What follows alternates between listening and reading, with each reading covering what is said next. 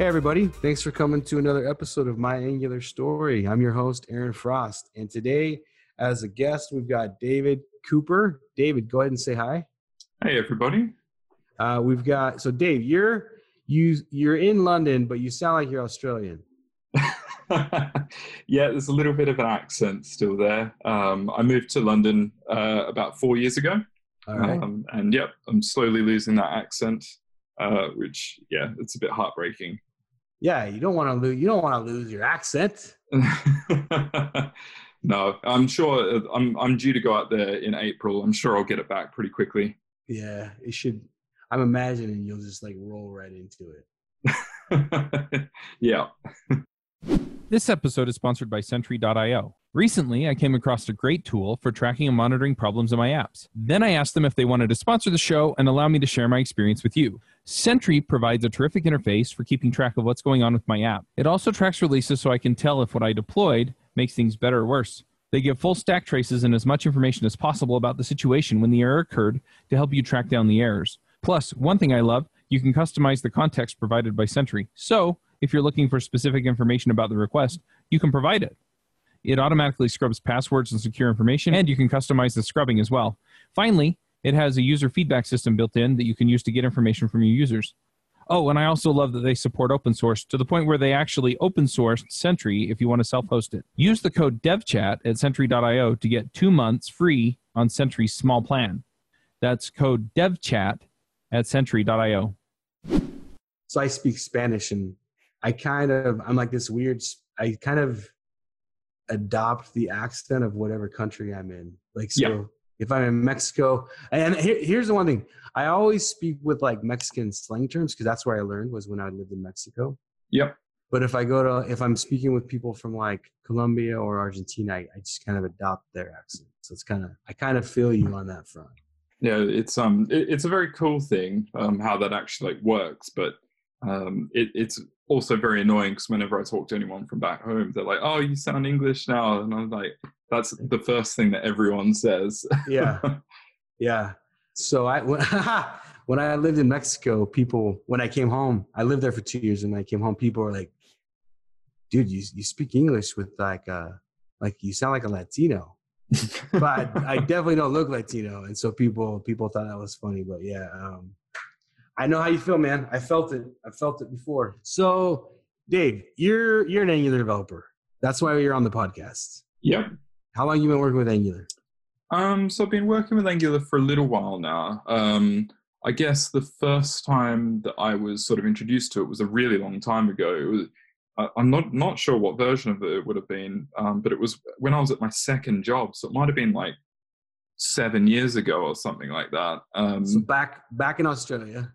Yep, back in Perth in Australia, and I was working in an internet services provider, and one of the guys there had started building like a sort of like a CI/CD server back before.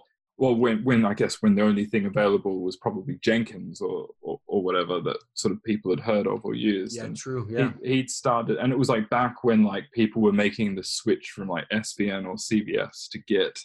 Yeah. And he'd started building a front end for it. And, you know, back, I think we were using jQuery mainly, or maybe not even jQuery. And he showed everyone this thing Angular, and it's talking about two-way binding and all of this stuff. And everyone's like minds were blown.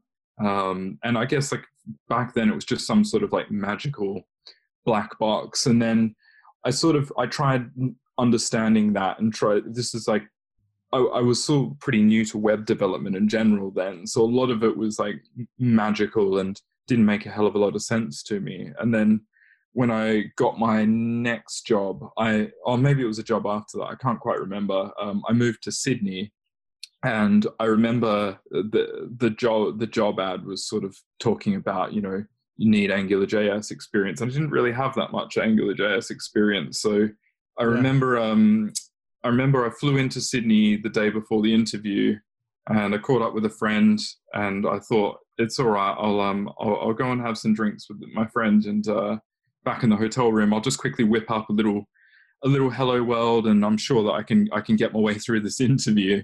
And ended up having about 10 too many drinks, and sort of drunkenly coding some stuff up in my hotel room that night before the interview. And it turned out that the thing that I'd built whilst in the state I was in was almost identical to the question that they the sort of tech test that they'd given me in the interview. It was like a little thing where you put in a GitHub username and it would like render out like some statistics about a GitHub account or whatever. So it was one of the luckiest and most ridiculous things that I think I've encountered in my career, but it paid off. And ever since then, I guess I've loved it. I mean, I've sort of dabbled with pretty much all of. So I'm guessing you got the job. Yeah, I did. So you're just at home messing around with this thing, and you just happened to demo up what they were about to ask you the next day in your interview. So it sounds like you probably killed your interview. Like you did awesome. Yeah. I remember they sort of gave me this question. I think they gave me quite a long time. I think the guys that asked me the question, they sort of said, "All right, we'll come back in a couple of hours and see what you can do." And I remember messaging my mate that I was out with the night before, being like, "You never guess what just happened." Yeah. So I nailed that, and that was really cool. That was a really eye-opening experience, actually. That job, it was all sorts of crazy stuff. That was sort of like my first Angular job, but also I had to write very performant code there for the job that I was doing. So that was really cool. Bit of a sort of jump in the deep end sort of experience. Right. So, that's interesting. I don't think I've ever had that happen where I was like perfectly prepared for the interview. Yeah, it's never happened to me since. So how long did it? I'm guessing it didn't take you the 2 hours, or did it take you the? No, I just smashed it out. I think at the very beginning, I said to them that I'd done something very similar the night before, and I think I demoed it off to them, and then they sort of just left me to it to sort of polish it up, and I just had to refactor some things and tweak some things. Well, that's pretty cool.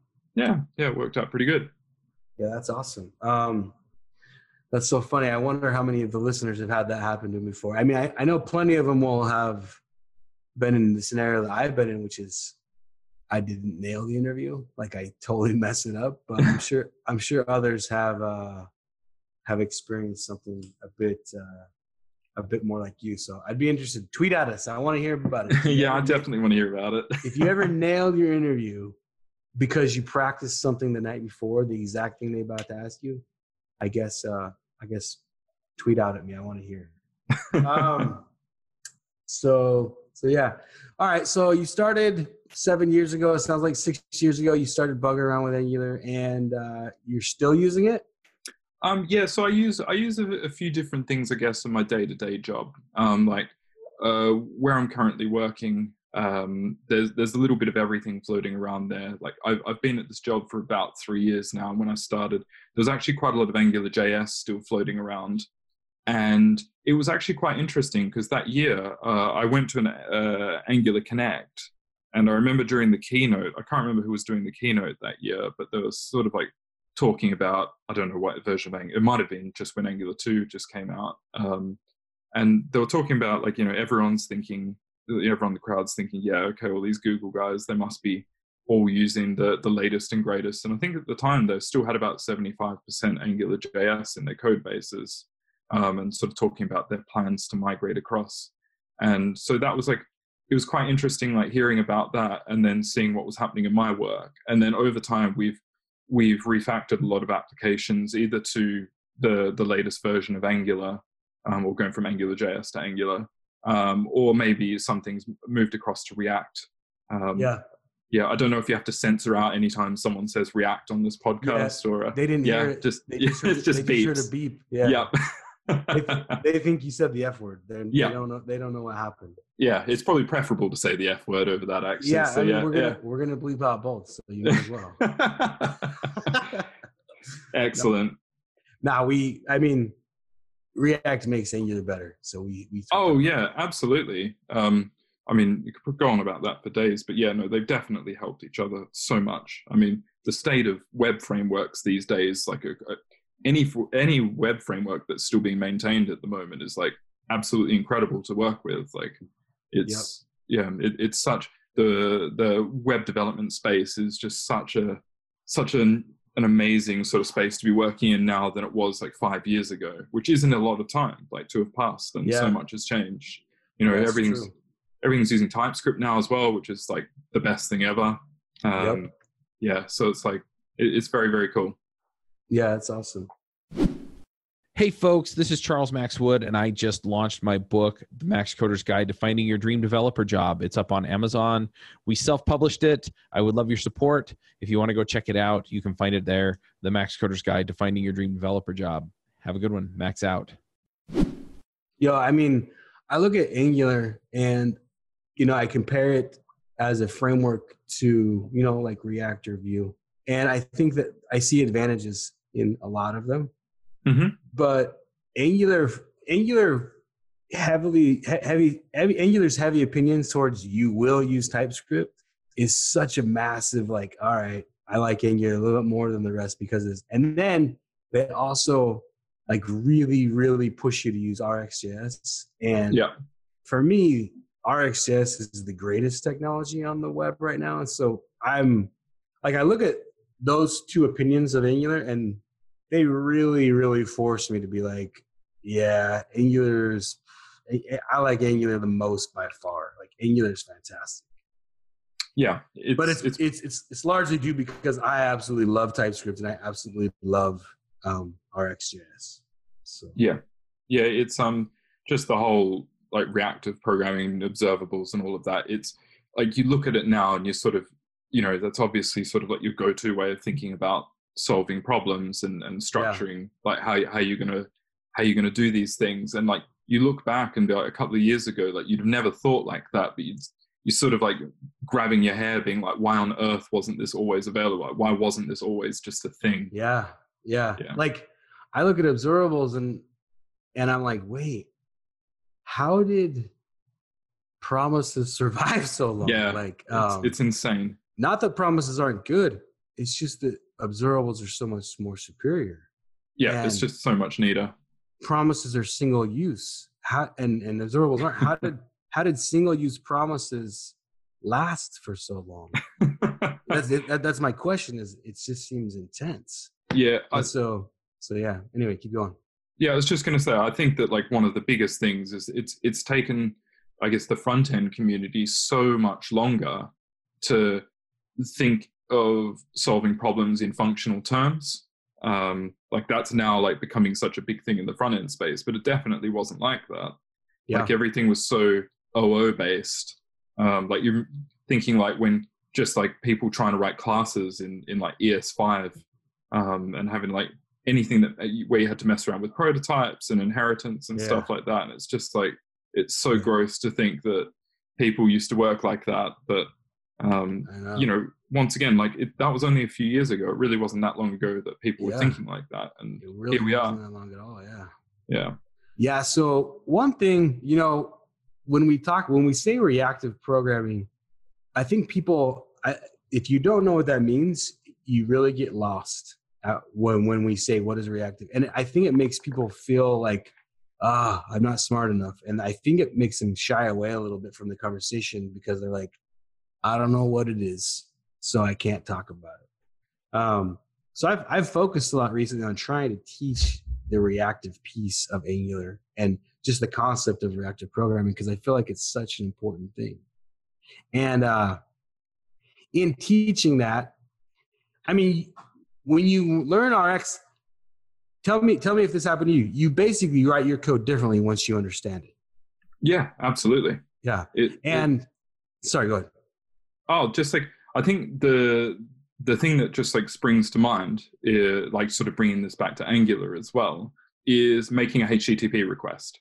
Yeah. Like just even just doing that, like subscribing to that observable. And I think that there's quite even just doing that is quite a learning curve. And there's so many like different concepts. If you've never like come across that before, I still remember when it was first introduced to me. And I just remember reading like the RxJS documentation, which is absolutely amazing, but it's so much information to absorb. It's so much to take in. And then it's so like, it takes such a long time, and it's quite a process to like think of things in terms of like reactive programming, or think of things in terms of observables. It like sort of reminds me of when like things like map and filter and reduce are sort of introduced to you, and you need to move away from like mutable data structures and using for loops for everything. And then eventually one day it just clicks, and you start thinking of you start thinking of things in terms of those, you know, mapping and filtering and all of that. Yeah. So like it's hard to help people like get across that initial like aha moment, right? Yeah. And I struggle teaching it because it was so hard for me that I'm like, oh man, how do I teach this thing that was so hard for me? And I've come up in my mind of a way that it makes sense to me, but I don't think it makes sense to other people. Like when you say, hey, declarative coding versus imperative coding, those two words largely don't have any significance to most people. Like they certainly didn't to me. But once I understood what RX did to my programming style, I was like, oh, I now just declare things. I don't actually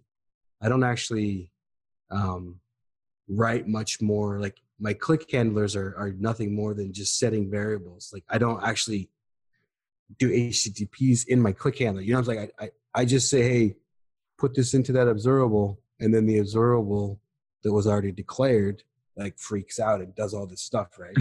Yeah. And so like trying to help people understand, hey, your code before RX you wrote declarative code imperative code, and afterwards you're going to write declarative. Getting them over that hurdle of what does that mean though? It feels scary to say you're going to code differently, but like you are going to code differently, right? Yeah, and there's no you never look back. yeah, exactly. And that's the thing. You won't look back once it happens. Yeah. As soon as you have the light bulb moment, that's it. You'll be subscribed to that sort of way of thinking for good. Yeah. So have you? What kind of unique experiences have you had around Angular? Like, have you worked with open source? Have you given talks at conferences? Are you doing blogs? Like, talk to us about, hey, who's Dave? Who's Dave? That's a very deep question. Well, I guess like stuff I've been doing in the community, just in general over like the last few years and all of that. As soon as I moved to London, I started doing as much talking at like meetups around London and Bristol. Because of my work has an office in Bristol, so I do a bit of travel there. So there's a couple of meetups there. So I love doing public speaking. And then this year I just did my first ever conference talk actually, which was at Angular Connect. Hello. Which was pretty awesome. It was a pretty, I guess like for a first sort of conference talk, it was a pretty big stage. Yeah, that's crazy. You went from 0 to Angular Connect. That's big. Yeah, I absolutely loved it. I was so nervous because I was talking in the slightly smaller room, and there was a deep dive talk going on in the other room at the same time as me. And I thought, well, that's it. I'm going to get about 4 people turn up to my room, because people love a deep dive talk. Like they're my favorite types of talks as well. Yeah. But I think I had a full room when I was doing it. It was really, really exciting. And it was just after my baby was just born. So my fiance and baby were there as well. Pulled them up on stage to embarrass them. So that was really, really cool. So yeah, absolutely. And I just submitted CFP for NGConf for next year. Yeah. Geez. So that's really exciting as well. And then around like I guess open source and stuff, I created a data mocking library called DataMox, which is what I spoke about the topic of data mocking at Angular Connect, and that's got a bit of traction. And that's starting to ramp up as well. Like I think it's up to maybe about 4,000 downloads a month or something like that, which I'm really happy with. So wait, what is this? That's 4,000 downloads a month? So it just gives you a way of through your, like, it's like a code config that you specify a bunch of endpoints in your application that you want to mock out. Okay. And so it's just matched on the endpoint name, and you can do a regular expression against that. And then you can just specify what you want the response to be. And then in your code, it'll just intercept the HTTP calls and give back canned responses. Would this be for like testing, or what would this be for? So this is, I guess, and that's the biggest question that I get around it as well. And this is the thing that I'm most passionate about, which is it's not for testing, it's for actually doing local development. So if you're developing a feature or trying to reproduce a bug, or, you know, just trying to make a general improvement on your application, rather than connecting out to, you know, either a production environment or a UAT environment or whatever, where you're actually touching real data in databases, and things immediately become unpredictable, or maybe, you know, you don't really want to be mutating someone's actual like data. This allows you to completely circumvent that. You don't need any sort of like network connection, and you can. It means that as well as that you don't need to rely on an endpoint existing to be able to develop your features. So whether it's you having to write that endpoint yourself, or if you're relying on a back-end engineer or just some other engineer to write that endpoint for you, you can still crack on and you know, write your features, fix your bugs without needing those endpoints to be available all the time. Adventures in Angular is a DevChat.tv production made in partnership with Hero Devs. Hero Devs is a group of Angular experts who can help your team code like true developer heroes. If your team needs an Angular expert, reach out to Aaron at hero.dev today. So it sounds to me like it would be a really good teaching tool as well. Like if I was going to give a workshop and I wanted people to practice using Angular, making HTTP calls, they could, and they wouldn't actually have to send up the backend though. So it would make my NPM install much lighter. Like they wouldn't have to, you know, run a local host or whatever to get data going, or I wouldn't have to have like an EC2 running that would serve everybody. Like I could just do some in-browser memory stuff. Absolutely. I actually think that the Angular CLI, I'd love to see it provide some sort of mocking solution to achieve the same thing, like so that you can just say, hey, Angular CLI, spin up this application and provide a flag to tell it to give you some mock, like give you the ability to mock data out, and then you can immediately begin doing feature work. So what's the name of this package? It's called DataMox. It's on NPM. DataMox? Yeah, data-mocks. And yeah, I absolutely love it. I love all things testing and mocking and all of that, because I think it's just a space that everyone is sort of being stuck in the same frame of mind of how we do these sorts of things. And I think this changes it up a little bit, just in the way that we think about things. Like, it isn't absolutely necessary to be using real data or you know, a shared environment database or anything like that, because I think that a lot of the time bad things have a real potential to happen. Like if you're touching live data, then if you make any sort of write operation to anything, you know, you could be impacting a customer or a user. Or if you're using a shared environment, like a shared development environment, you know, someone else might be relying, you know, if you've just pulled up a customer and you've just changed their address or whatever, and someone else was relying on that to be in a particular state. I think that's definitely like a really big one. And then I guess like the biggest, well, not the biggest thing, but one of the biggest things is that if I say to, you know, I could say to anyone with their applications, you know, bring me up a customer that, I don't know if it's like a banking application, bring me up a customer that has 3 accounts, 2 of them are in credit, 1 of them's in debit, and, you know, their latest credit card payment is late or whatever. Like I don't want to have to go and mess around in a database and you know, force a customer to be in that particular state. I'd rather just have some solution that I can just say, you know, in DataMox, there's the concept of a scenario, and you could just like say scenario, 2 accounts good, 1 account bad, and then you can define what the responses look like for that. And yeah, it's super quick and easy to get going. Nice. Yeah, I absolutely love it. But I would say that, considering that I'm the guy that wrote it, but it's I just think it's a very cool idea. That is a cool idea. Well, that's awesome. I love seeing people with open source libraries like that. I can't find it. I was looking while you were talking. I think Ward Bell wrote something very similar. I think it's like in browser backend, or I can't remember what he called it, but I feel like Deborah Kurata has done some trainings with something like this before. So I absolutely love the idea. I love the idea of people having ways to not have a backend, whether it's for development or for teaching. I love that as an option. So I've just pinged you the link to it in the chat there, actually. So cool. Yeah. So we'll have a link to it in the show notes for anyone who wants to go check it out. Well, cool.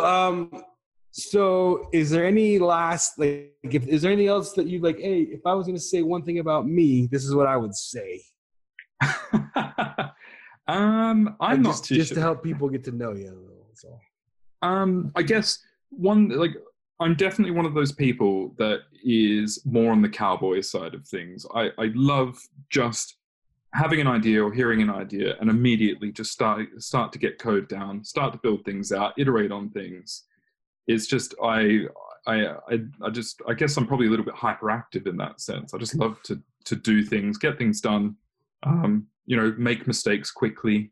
And I think it also makes things really fun rather than standing around whiteboards all day trying to over-architect things. Totally. Just get it done. Yeah. I like it. And I love, I guess the other thing that I love to talk to people about anything to do with software or web development or anything like that. I think it's just so much fun. Cool. If people out there want to get a hold of you or they want to ask you some questions, what's the easiest way for them to get a hold of you? You can get a hold of me on Twitter. Okay. I think my Twitter handle is Dave Writes Codes. Or you can get me on email as well. That's probably a good place. dave@davecooper.org is a pretty good way of getting in contact with me. But yeah, those are probably the two places. Yeah. Dave Writes Codes, @Dave Writes Codes, spelled just like it sounds. I found him. Well, cool. Yeah. So if you have any questions, feel free to reach out to Dave. All right. So Dave, we're going to move on to the kind of the closing portion of the podcast. It's called the picks. You get to pick something that you really like and that you want to share with other people. So I'm going to do a pick. It doesn't have to be related to programming. It can be if you want it to be, though. So I'm going to pick. I've picked it recently, but it happened again. So I'm going to pick it again. Yep. There's this television show. It's been on for years. Like a lot of millennials think, like, wow, that's still on. It's called Survivor. And I love Survivor. I can't get enough of Survivor. I had one of my friends went on a few years ago, and I was already an addict, but ever since then I've been more of an addict. I just lost like 80 pounds because I really I don't want to die. That's why I lost the weight. But an ancillary goal was I want to go try out for Survivor. I think I could kill it.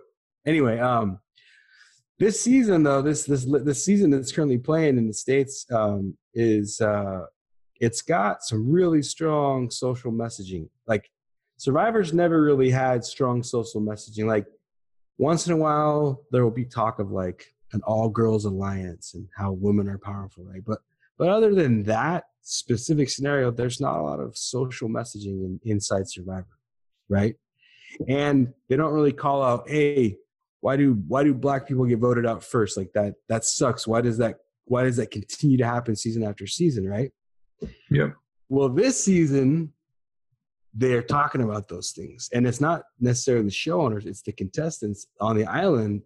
They just got like a really good cluster of people, and they're talking about these things that are like impactful. And like I watch these shows with my kids, and like I get like chills, and a couple of times I've even like teared up a little bit, and my kids are like, what's the matter? I'm like, oh, that was just a really good message, what they're teaching. So I'm going to pick because this season, two things that I really care about have crossed into and they've intersected, which is I really like Survivor and I really care about equality and people treating each other excellently. And so the two things have kind of crossed over. So I'm going to pick again Survivor.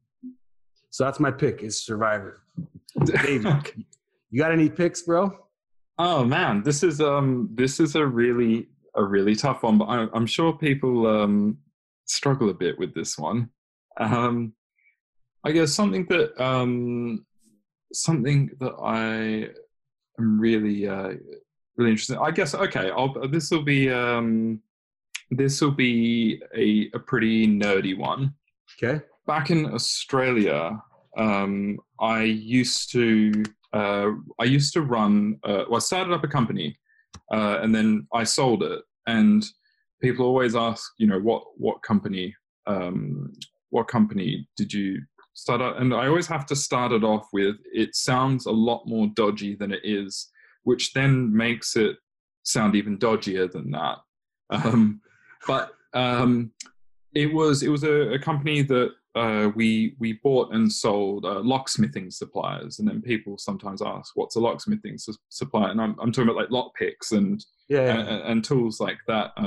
Basically, we saw me and this other guy that started it. We just saw that there were no real like retailers of lockpicking stuff in Australia, and the stuff that you could get was really, really like cheap, flimsy. It was really poor quality stuff. And so we decided that we would see if we can strike up some wholesale agreements with some of the sort of more reputable manufacturers.